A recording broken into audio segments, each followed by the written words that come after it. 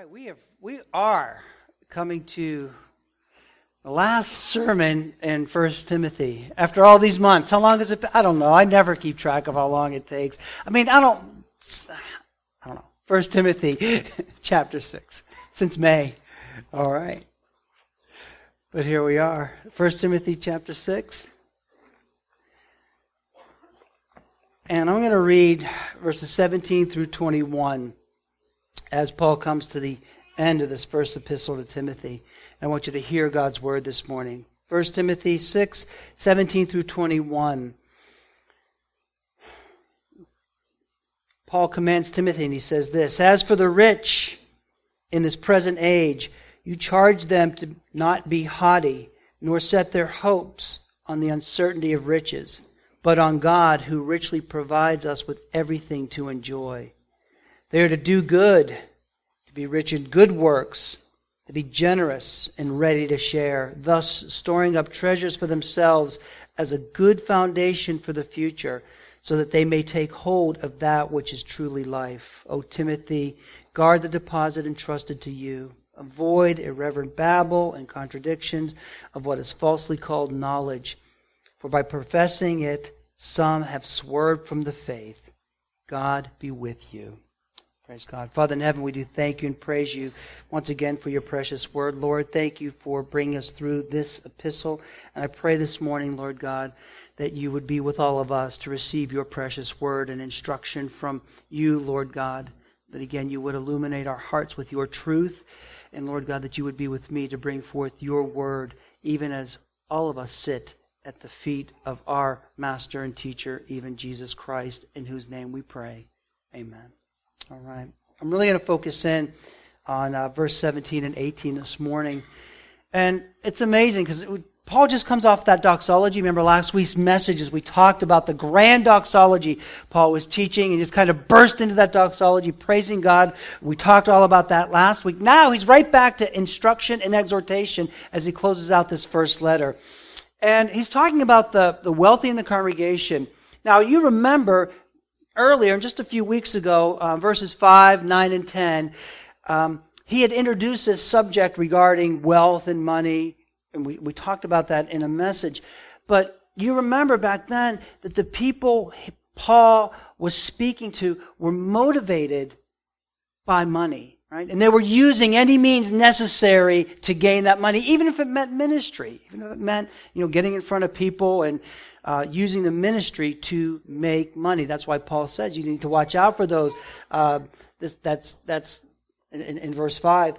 He says, constant friction among people, depraved in mind, depraved in truth, imagining that godliness is a means of gain. So using money to gain. He says, then he goes on to say that the love of money is the root of all kinds of evil. So we talked about that. That's not what he's saying here. But I'm telling you, man, he gives Timothy very, very difficult thing to do. This is tough for any pastor. But Paul's charging Timothy at this moment, at this time, to talk to the wealthy in the congregation, to talk to most likely the people that are upholding the ministry or supporting it financially in a big way. That's not an easy thing to do, right? And it doesn't get easy for young Timothy. You can see how difficult ministry is as we've gone through this epistle. Everything the pastor, the elders are called to do, who they're called to confront, what they're to look for, how they are to shepherd the flock, how they're to choose leaders, the qualifications there. It's not easy. And this isn't easy either, right? It's a very sensitive topic, very sensitive subject. You don't want to cause offense, especially to people that are supporting the ministry, supporting you. But you know what? And I want you to hear this.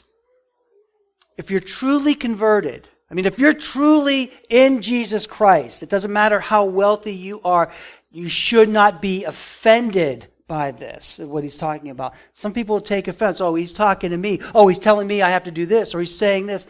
Look, if you're truly converted, then you need to take heed. And you will take heed of what Christ is saying in his word. And that's what's coming forth this morning. It's not just Paul trying to be selfish or saying just get down on the wealthy people. No. This is how we're to conduct ourselves as Christians. And you will search your hearts in that way. All right? So when he talks about as for the rich. When he says rich, that word means abounding. And the thing is, most of us here, would you say you're rich? No, nobody's going to say they're rich or wealthy. At least not, most of us would not say that. Most of us here wouldn't say that we're rich, that we're really wealthy. We're doing all right. We're doing okay. But rich? Oh, no way. That's very relative. That's a relative idea. Like you have really, really wealthy people that say, I'm not that rich. Now my neighbor, he's really rich. I'm just well off. I'm just doing okay. But you need to know something. If you have a house, if you're paying your mortgage and you're paying your bills, if you put food on the table every day, if you're able to go out to eat, if you have clothes, shoes to wear, TVs, computers, phones, cars, be able to vacation, if you have a checking savings account, if you have some investments, if you purchase a lot of things that you don't really need. I'm not trying to guilt you. I'm not doing that. Please don't get me. It's not about that at all. I'm just saying, you need to know that by most standards, especially when compared with Christians in other countries around this world, yeah, we're pretty wealthy. Talk to Vodi Bakum, who's in Zambia. Look that up and see how the Christians live over in Zambia in that way. So my point is, I don't want you to tune out this morning because most of us, whether you realize it or not, fit into this category to some degree. Right? That means that this message applies to most of you here. Have your attention now? Good. What Paul's talking about are those who are already wealthy, right? It's not nefarious, like there's no nefarious motives ascribed to them, like he had done earlier. It's certainly not a sin, obviously, to be wealthy, and I really want to get that into our hearts. It's not a sin at all to be wealthy. It's not a bad thing to be rich if that money is gained in legitimate ways. If you work hard, right? If you work honest, you make a lot of money, praise God. Be thankful for that. He's giving you the ability to do that. If you've been a good steward of what He's given to you, you've built up your wealth and income, praise God. That's good. We should be thankful to the Lord. If you received an inheritance, that's all right. That's a wonderful thing. There are many wealthy, godly people in Scripture. We've talked about that before. I'm not going to go through those names again, but you know that as we read through Scripture. And we are to enjoy those blessings to be sure. But as Christians, we need to have take great care of our wealth in that regard. Right? Because there are certain traps that we could fall into, certain attitudes that we could take on, and they're constantly like knocking at the door of our hearts and our minds that are not in line with Christ, are not consistent with who we are in Christ. And we need to guard against that because they're so easy to slip into still because we're battling with our sin. And plus we live in a world where this is taken for granted. This is the way of the world when it comes to wealth, when it comes to money, how it's viewed, how it's managed, and how we live. So it's so easy for us as Christians to slip into it. I think that's part of what Paul is exhorting Timothy here to do and why he's telling him, look, you tell those who are rich. As for the rich in this present age, right now, charge them. And that word charge is it's a very strong word. It means command them. He's not just saying just suggest, like timidly say, hey guys, you might want to think about this, or you might want to, no, he's saying, look, here's what you need to do by the authority of God. Here's how you need to view this particular subject. Right? So verse 18 it says, you charge them not to be haughty, nor set their hope on the uncertainty of riches. And so this is the negative. There's a negative command and there's a positive side to this. We're going to deal with the two negatives first of all. He says, first of all, negatively, don't be haughty because you're wealthy. Don't go there. Again, that's what the world does. It literally means don't be high-minded. Don't think too much of yourself. Don't let it go to your head. Because you have that wealth. And again, that's such an easy thing to do. But don't let it go there. Not even a little bit if you're a Christian. All right? There's several things to learn here. When he says don't Don't be haughty. You charge them not to be haughty. Number one, you could avoid being haughty or high-minded or thinking too much of yourself as a wealthy Christian if you remind yourself constantly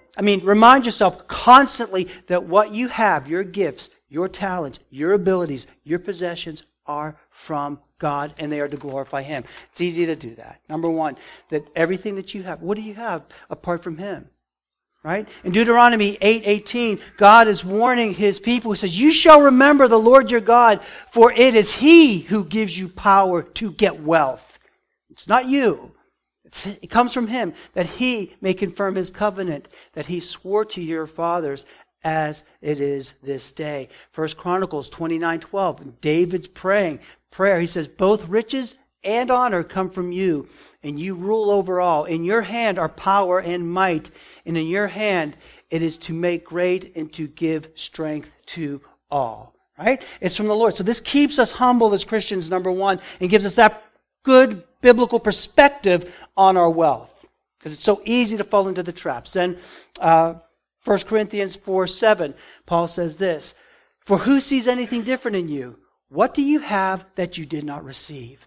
If then you received it, why do you boast as if you did not receive it? Right? All honor and glory goes, what are you apart from Him? What do you have apart from... See, as Christians, we understand this. We know this. And we need to acknowledge this and keep this in the forefront of our mind because it's so easy to slip into that other kind of attitude. You know why? Because oftentimes when you're wealthy, man, it just brings instant respect, doesn't it? When you have, like, if you're wealthy and people know that you're wealthy, it's you kind of instantly respect that person. You kind of almost defer to that person in some ways. It's just the opposite when you meet a real poor person. You don't do that. Very little respect for that person. And just kind of, their opinion doesn't mean too much. But if they're wealthy, oh, they must be so smart. Oh, they must be so good. There must be something about these people that we kind of defer to them in that way. And you know what? That is very easy to get used to. Even if you're a Christian, it's just easy to get used to people deferring to you, people kind of serving you, people kind of looking to you in that way. Don't get used to that, because that's a real danger of having this attitude of being haughty, of being high-minded, of thinking too much of yourself. What are you apart from the Lord? What do you have apart from Him? And it's because of Him you are who you are and you have what you have. As a Christian, you know who you are. Amen? And more importantly, you know that He knows who you are. So that kind of curbs that tendency to get haughty, because He says that. Remind them, charge them not to be haughty. Second thing is to avoid this or kind of curb that tendency towards high-mindedness is don't take pride in your wealth. Don't take pride in your wealth. Again, you can be very thankful that the Lord's given you ability, the Lord's given you, poured out His grace in this way, and the means to obtain in that way. Amen. And that's all right. But the world always brings it back to themselves. Oh, I'm a self-made man. Oh, I've worked so hard to get to this place. Oh, I've done so much I did it my way, and that's why I'm on top. You know, I started with nothing. I had not even 2 nickels to rub together. Now look at me. Look where I'm at. What's the common theme there? I.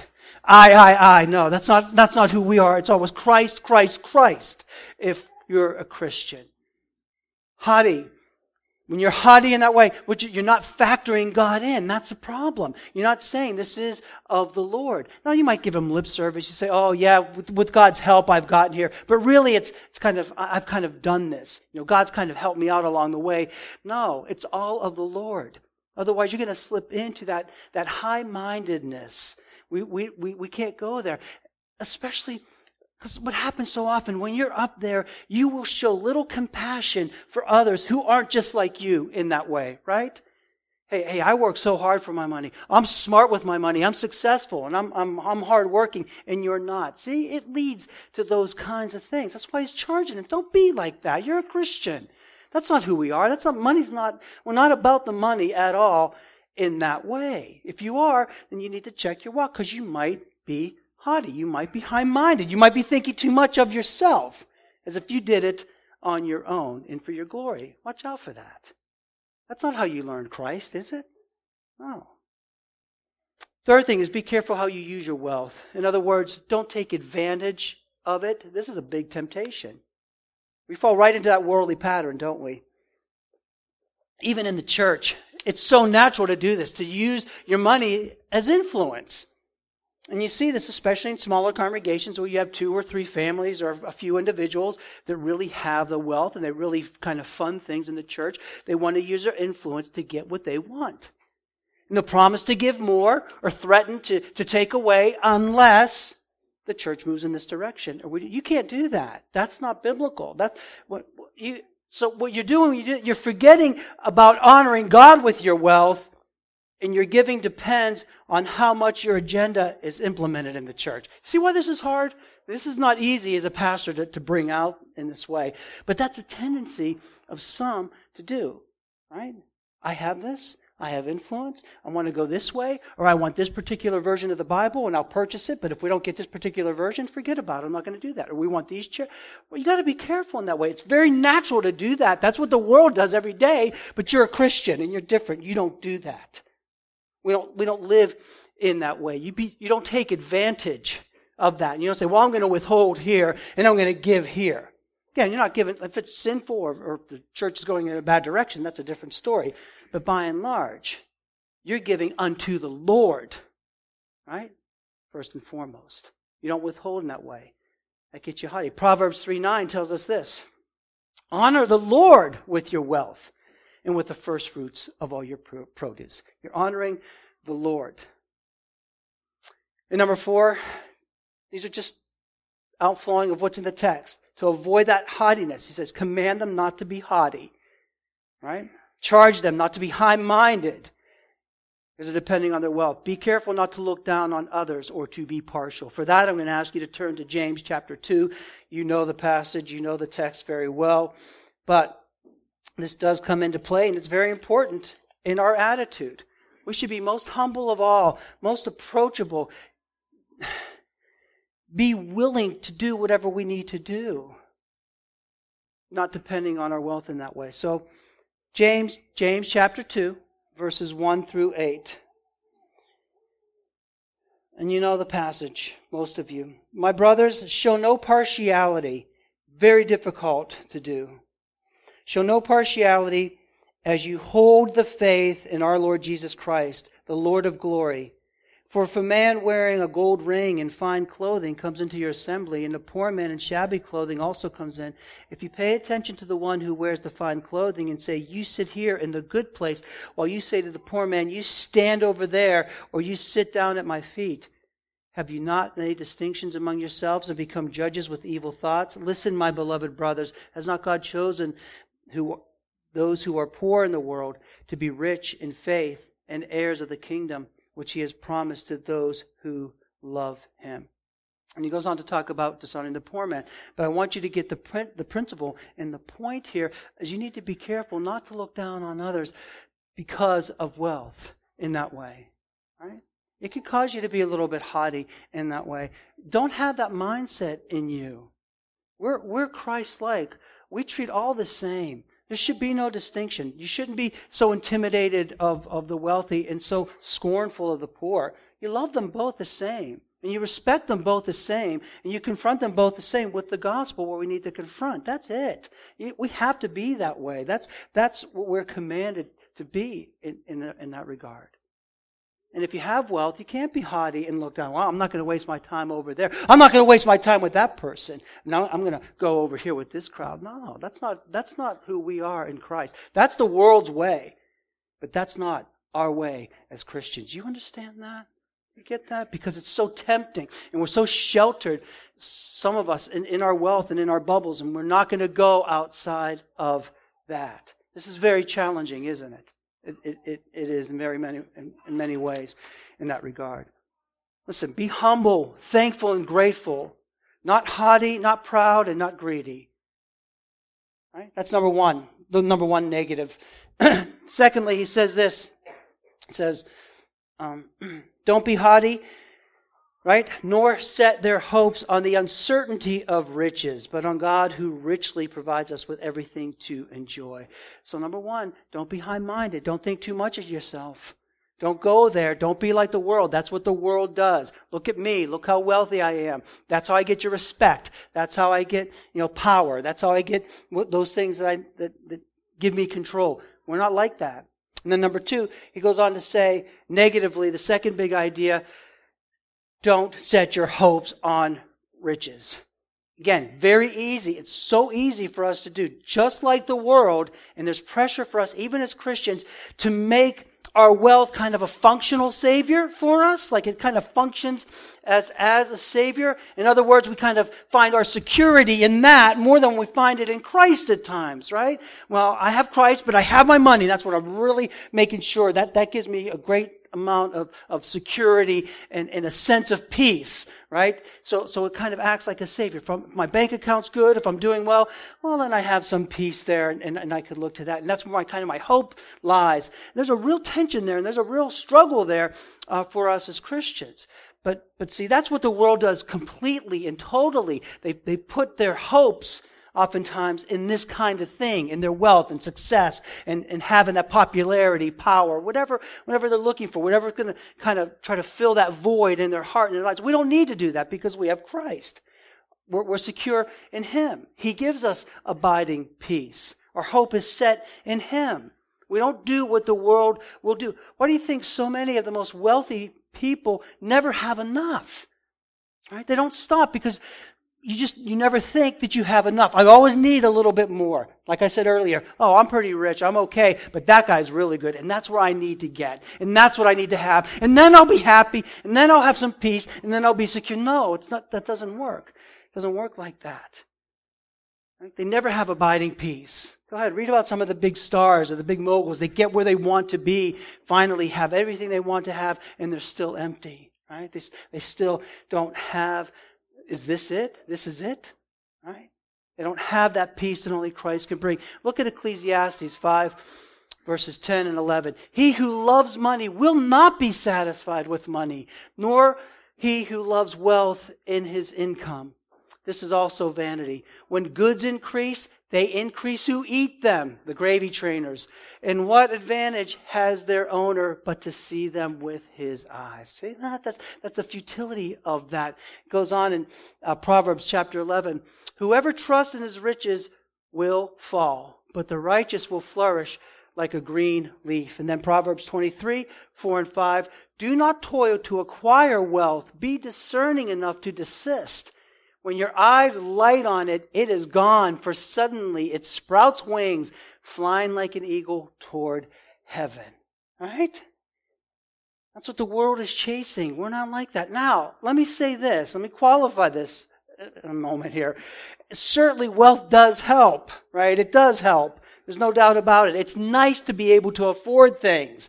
But we're not saying you can't do that in any way. We have to take a vow of poverty. We have to live in not like that at all. It's nice to be able to meet your obligations without going into debt. And you can gain a measure of peace. Or life doesn't have to be, it's not as stressful when you're able to meet obligations and have things. So that's one thing. Remember that. But here's the point, and here's the idea. Our identity is not in our wealth. So for the rich people in the world, that's what they run to. That's a perfect false god. That's a perfect idol. It's a perfect functional savior because it promises all these things, right? Security, wealth, ease, hope, right? All those kinds of things. But it comes up short. Our identity is in Christ. Our wealth is a tool to glorify Him, to help others, to provide for our families. But our identity is not found in material wealth, but in the person of Jesus Christ. 2 Corinthians 8, verse 9 says, for you know the grace of our Lord Jesus Christ, that He was rich. He's Almighty God. Yet for your sake, because of His love, He became poor. He laid aside His glory to identify with us so that you may by His poverty may become rich. That's where our wealth is. It's in Jesus Christ. It's in the hope that we have in Him. If we have Him, then we don't need anything else. Everything else is just gravy. Amen? Could you say that and mean that? We could say it like that, but we need to understand when the difficulties come and we are in a difficult place, do we still rely on Him? Is your identity in Jesus Christ alone? Is He all you truly need? If you're in Him, the answer is yes. Paul teaches us this very plainly in Philippians. I'm going to ask you to please turn with me to Philippians chapter 4. Philippians 4.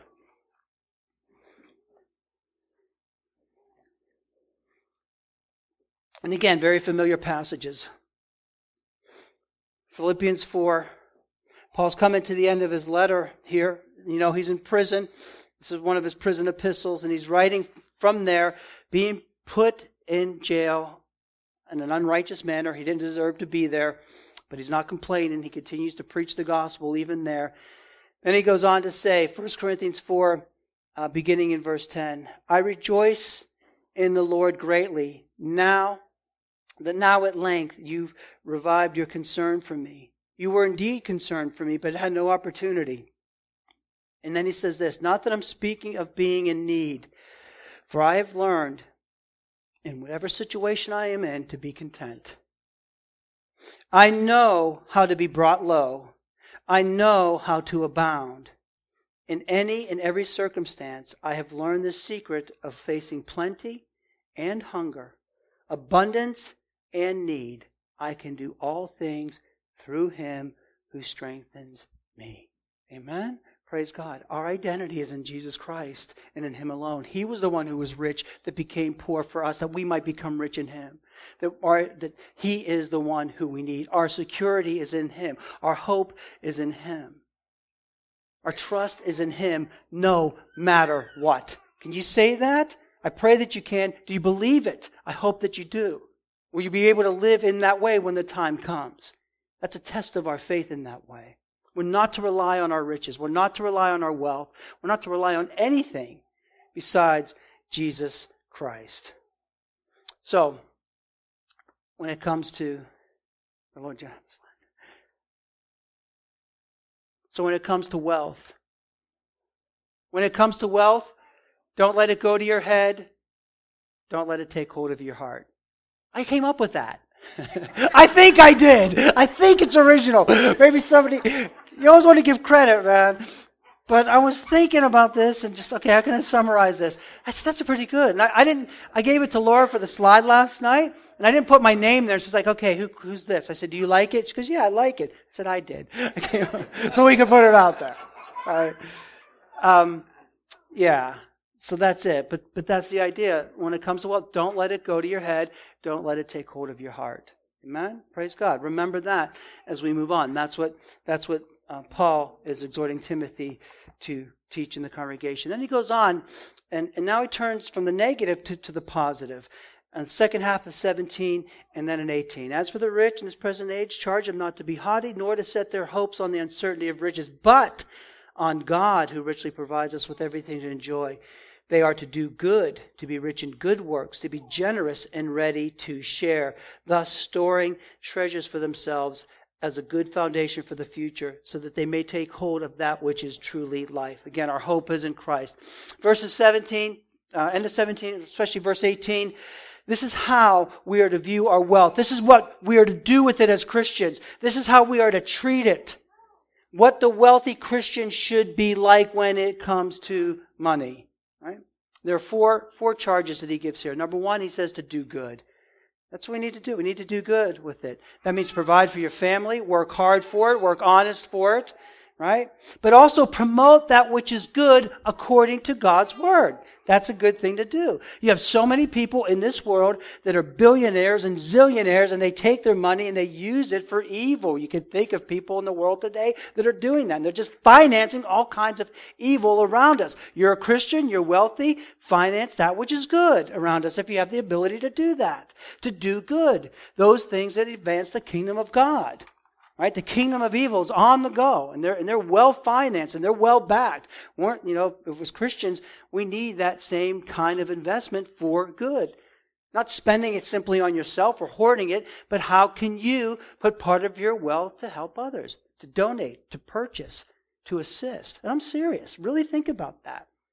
We again, so often we think about ourselves and our family, which is good to do, and kind of giving to the church in a generic And, in a fine way, give our tithes and offerings. But we don't go that farther step and say, how can I really help in this way? For the church, for the kingdom of God. How can I use my finances in this regard to do good, to advance the kingdom of God in that way? We need to ask ourselves that question and then act on that. He says, you do good with it. Right? Not just for yourself, but for the body of Christ, for the kingdom of God. So we do try to support missionaries. That's what we want to do with that. We might purchase books over here. We might be looking at this. And if you're able to do that, you do good for the kingdom as the Lord enables you. In a similar fashion, he goes on, it's a little bit of a play on words. He says, be rich in good works. Not just materially wealthy, but spiritually wealthy. And you know what? That manifests itself in your life especially. You're not simply known for being a wealthy Christian, but a Christian who gets involved. And that's what you want to be known for. Not just your wealth. Oh man, that was a nice guy, rich, good guy, really, really wealthy. You'd rather be known for, that guy, he had money, but man, he did so much for the kingdom. He worked hard. She did so much for the glory of God in her life. Using gifts, talents, ability beyond the wealth to build up the kingdom of God. In a very sincere, humble, helpful way. Not just funding necessarily, but getting your hands dirty, as it were, in the work of Christ. You know what I think of when I think of this? You guys might laugh. You might think it's funny. How many of you heard of Kirk Cameron? Especially if you're a little bit older. That guy, there's no doubt that he's wealthy. All those shows that he made in the 80s. What was the name of the program? Growing Pains? Something like that? Yeah. But he's not like the movie star Christians or the entertainers that call themselves Christians and really one foot in the world. And he's not like a Justin Bieber dude. This guy's serious about his faith and he's wealthy, but you don't know him for his wealth or his entertainment value. You see, this guy is a Christian. It's that kind of thing here. I think that's a pretty good example of that. Like, he's not going to be known for, like, Kirk Cameron, the actor who did this and had all that.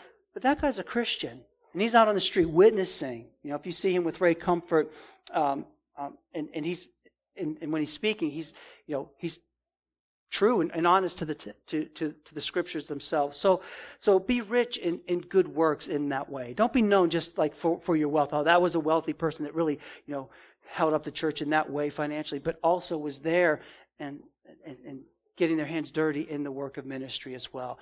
Don't be simply rich materially. Be rich in good works as a Christian. There's that exhortation, that positive challenge.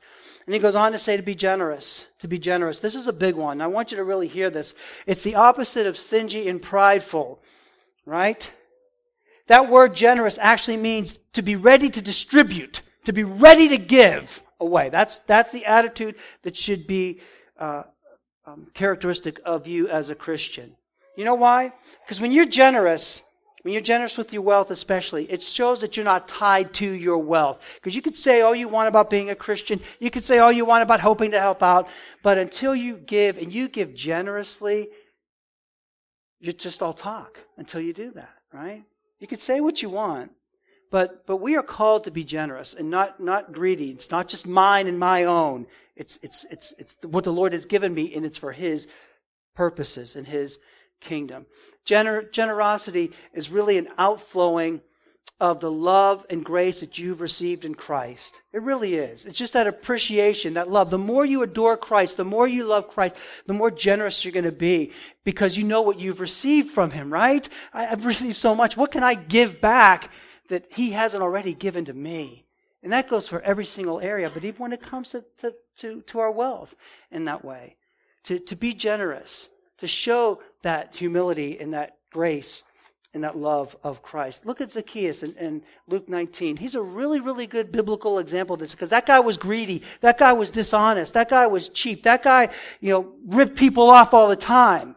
But when he was converted, when he was renewed, when he was regenerated, there was a change that was consistent with what the Lord had done in him. Zacchaeus stood and said to the Lord, "Behold, Lord, half my goods I give to the poor." Right away, that's a big deal. He didn't have to do that at all after he was converted. But he was willing to do that. I'm going to give half of what I have. And he had a lot because he was a chief tax collector. He was a very rich dude. And he was willing to give to the poor. And if I've defrauded anyone of anything, I will restore it fourfold. That's well beyond the minimum of making restoration if you had ripped somebody off. He goes well beyond that, doubling that.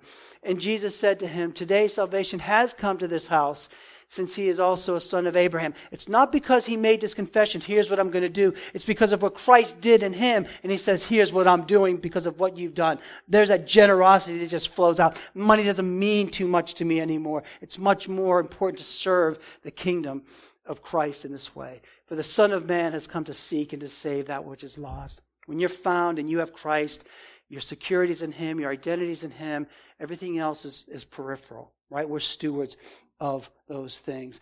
There's a beautiful quality of the Macedonian Christians. The Macedonians were a poor church. They were a small church. There was a famine in Jerusalem. There were a lot of Christians who were suffering.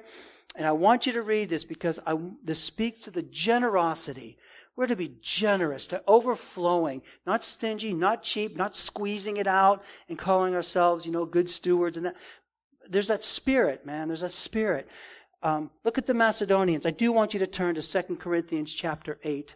2 Corinthians 8, because he says to be generous. To be generous in your giving. It's very challenging, isn't it? I think it is. As we go through this morning. 2 Corinthians 8, just beginning in verse 1. Paul writes this, we want you to know, brothers, and he's writing to the Corinthians. Again, the Corinthians were a very, very wealthy church and congregation. Paul's not really guilting them, but he's showing them by example what it means to be in Christ and that generosity that just flows from that transformation that Christ makes. So he says this, we want you to know, brothers, about the grace of God that has been given among the churches of Macedonia. For in a severe test of affliction, their abundance of joy and their extreme poverty have overflowed in a wealth of generosity on their part. Now they were poor, they were going through their own difficulties, they were struggling, but they're saying, here, we want you to have this to help brothers and sisters that we've never seen before that are hurting. For they gave according to their means, and that's good, as I can testify, and beyond their means, of their own accord, begging us earnestly for the favor of taking part in the relief of the saints. And this, not as we expected, but they gave themselves first to the Lord and then by the will of God to us. Do you see that? Doesn't that melt your heart? That's beautiful that we love you so much that here we're going to give out of our poverty to you. I'd rather be in bad shape so that you could be in better shape. That's the spirit. That's the attitude that we need to have as Christians. So Paul tells Timothy to exhort the wealthy to be generous. And then finally, ready to share. He says, and have them ready to share, thus storing up for themselves treasure as a foundation for the future so that they may take hold of that which is truly life. Ready to share. That the root of that word is fellowship. And think of the book of Acts, right? Think of Acts. From time to time, people would sell tracts of land, bring the proceeds to the feet of the apostles to help those that were hurting. Think of Barnabas, who sold part of his land. Now, can you imagine doing that? And this is real. This is that spirit of the Lord, and we're thinking of each other as Christians. The idea extends beyond just sending money, but it means giving up something of yours, sacrificing on the behalf of others. I know we don't think like this because we're so trained not to. We're in this world and we live in this world and we think like the world. We don't really give something for nothing. We're not really willing to sacrifice something of ourselves, sacrifice things that we own to give to others. But we need to think like that. Again, this is a deep expression of love and care. It's kind of like the equivalent of us saying, you know what? Why don't we hold off on buying that second car, right? And take those proceeds and give it to that family over there that's really in need so they might be able to put a down payment on a house or something like that, right? See, could you imagine we could be nice Christians. We'll give a little bit here. I don't know if I can go that far though, man, because now you're getting on my personal space. Maybe we could say no to that second vacation. Take the first vacation all you want. But that second vacation, maybe it's like, you know what? There's a need over here. That's a real need at this time. This isn't constant. It's not all the time. Remember in Acts, from time to time, this is what they did. Ready to share. Ready to give in that way. But there's a family that's run into some really difficult times. So why don't we take that and gift it to them? Without any kind of strings attached. It's not a loan. It's not about reciprocation. We love you. Here you go. Do we really need that big screen television set downstairs? We could take those. Again, I'm not trying to guilt you. I mean that. I'm really not. I'm just saying. And you don't have to. You can take the second vacation if you want. That's, you'll still go to heaven. But I'm just saying, this is, where's our mindset? This is what he's saying here. Be ready to share. Be ready to give something that you have to somebody else for their benefit. And not just for you. Right? If this is foreign to you, then you really need to dig deep and search out your heart in terms of your relationship to Christ. You should be wrestling with these kinds of things. At the risk of being inconvenienced, are we going to bring somebody into our home that's in need, even for a time? Oh, I don't want to do that, man. That's going to mess up my schedule. It's going to mess up my routine. I'm not, whoa, are you kidding me? You can sleep in your car. That's okay. A couple more. Pay for a place. I don't know. Look. Be ready. This is the attitude. This is the spirit that all Christians need to possess, but especially those in positions to help, that have the wealth. That's where it's coming from. That's why he's saying this. Don't be high-minded. Don't think you got here of your own devices because you're so smart, because you're so frugal, because you have the ability in that way. That's from the Lord. Don't set your hopes on your wealth. Where does your hope lie? Is money your functional kind of savior? You kind of, yeah, Jesus, but really, I have this. If I didn't have this, I'd be bummed out. Do good. Be rich in good works. Be ready to share. And here's the kicker. These are not suggestions. That this is in the imperative. This is a command. It's not something you're merely to consider. I'll think about it. Maybe I'll do it if I'm not He's not saying it like that. He's saying, this is what you are to do. This is what you are to be like. This is who you are in Christ. It's not optional, but it's characteristic of who you are in Christ. It's characteristic of followers of Christ. This is who we are. This is what we do. We don't hold on to it for ourselves. It's not just about me first and then others. It's about others in Christ, as we are in Christ. Right? It's not just suggestions. So you have to ask yourself the question. We have to ask ourselves the question, does this reflect us? Does our life reflect these commands? Are we like this in our lives? If not, why? Does your life reflect this? More importantly, in your heart, do you desire to be like this? That's a challenge. That's the kicker. That's hard. Maybe that's why he saved this for last. Because it's not easy for us to think about these things, considering the position and the blessings that we've been given by the Lord.